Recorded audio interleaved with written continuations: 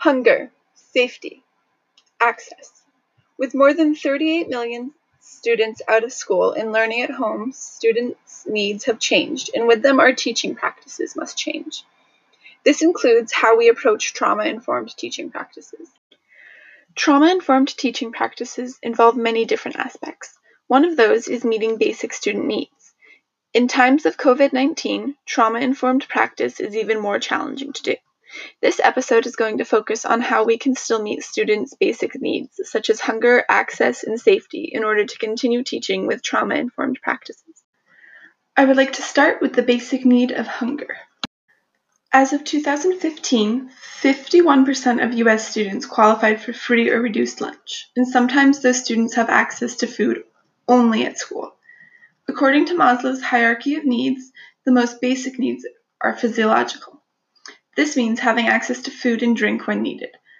Maslow's hierarchy of needs is explained in greater detail on the webpage. How are schools still meeting the need of hunger? Several things have happened over the past few weeks to make sure that schools can still meet this need. According to Corey Michelle, an author of an Education Week article, the federal government has granted waivers and passed legislation to make it easier for schools to serve meals to students during coronavirus-related school closures. Schools have currently found several solutions to this problem, such as grab-and-go bags or busing meals to home. However, every school is different. Some schools are really struggling to get this started. It can be a huge financial strain on the school, and when it's up and running, parents might have difficulty getting to the grab-and-go stations, or they may choose not to go in order to social distance. According to Alex Abad-Santos, author of the article How U.S. Schools Are and Aren't Providing Meals to Children in the COVID-19 Crisis, New York programs are seeing less meals distributed, with one program dropping from 199,483 meals distributed on March 19th to 115,865 meals distributed on March 25th. This means that there are more than 83,000 students that are no longer getting meals from this program. Richmond Elementary School, the school I student taught at, is letting parents come and pick up meals during the hours of 8 a.m. and 10:30 a.m. Other schools are busing out meals. Annette Blake, a school counselor, participates in this. I've also, 2 days a week, I've been doing the bus run. So I go on the bus and I deliver food to a lot of our needy students. So I get to see a lot of my students then and parents, so I can check on them that way too. And so I kind of know what they're up to a little bit. So I've enjoyed doing that. So just to get a little glimpse of our students.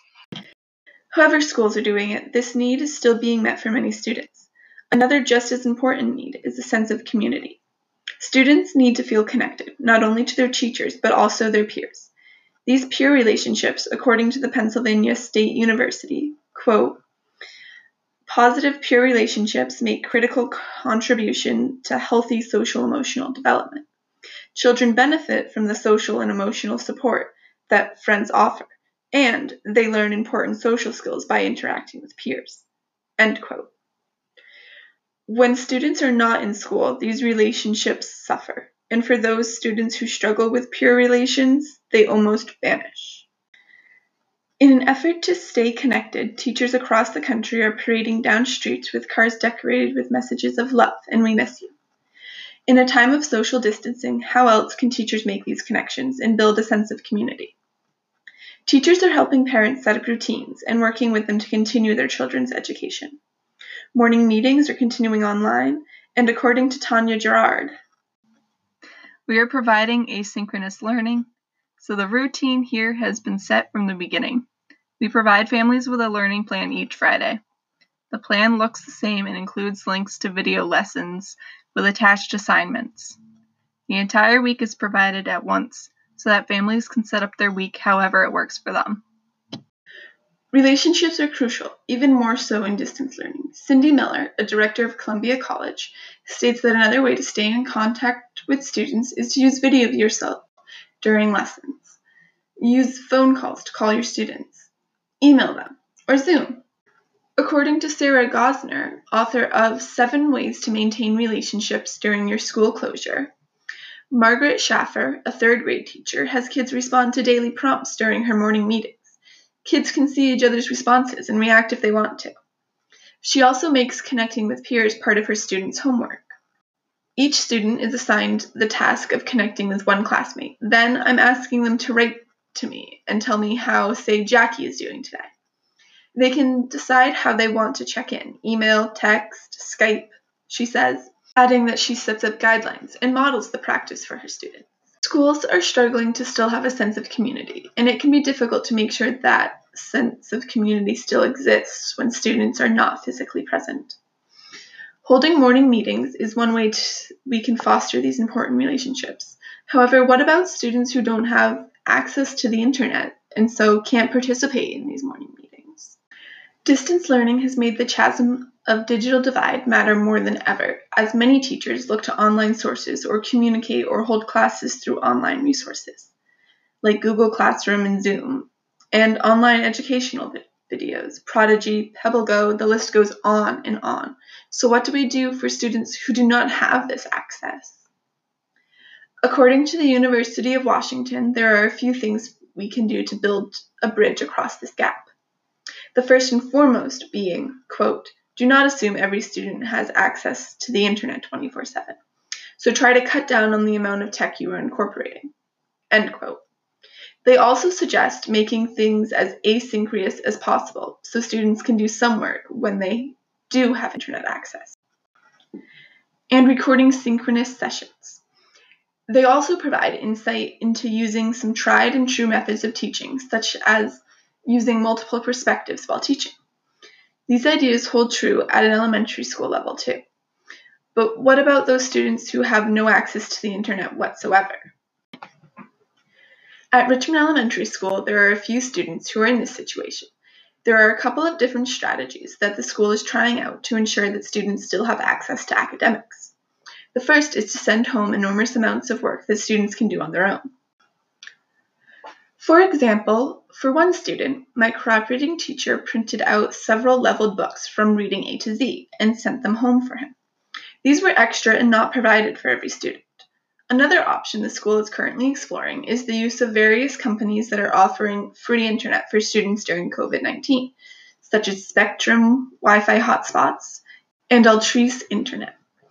As students move to online classes, academics look a little different, according to one middle schooler I talked to. And everything we do on online school is kind of easy.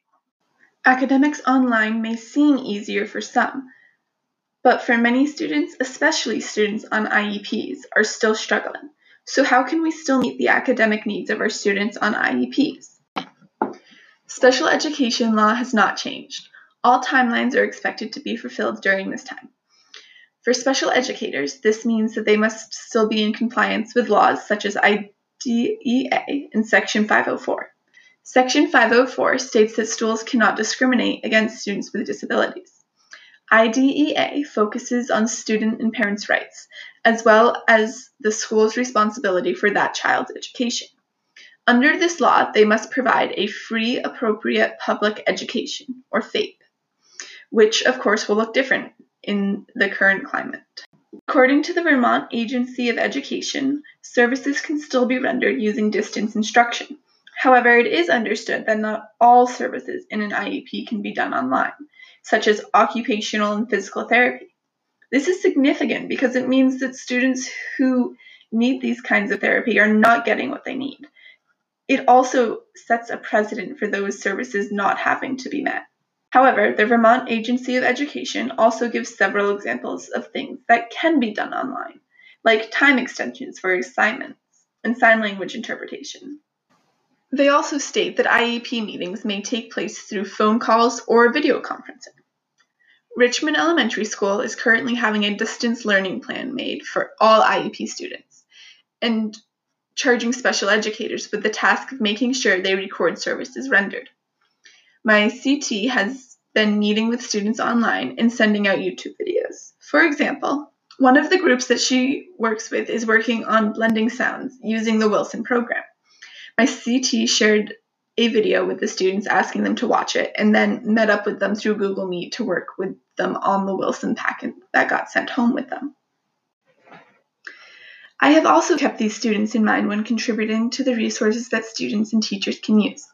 For example, 2 of the students that I work closely with have a hard time with reading, so I made a website that includes a read out loud I have been working on.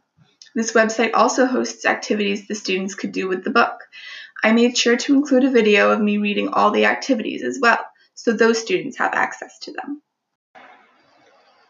In the end, schools are still adapting to distance learning, and we'll figure out some of the unanswered questions in this podcast. Like, how do we cover the needs of the school community in distance learning? I would like to leave you with a quote from Dennis O'Grady to help us get through this difficult time. Quote, "Change has a bad reputation in our society, but it isn't all bad, not by any means. In fact, change is a necessity in life to keep us moving, to keep us growing, to keep us interested. Imagine life without change. It would be static, boring." End quote. Schools will come through this and make it work until normalcy comes again. But until that moment, stay strong, stay connected, especially with those students who need us most. And most importantly, keep learning.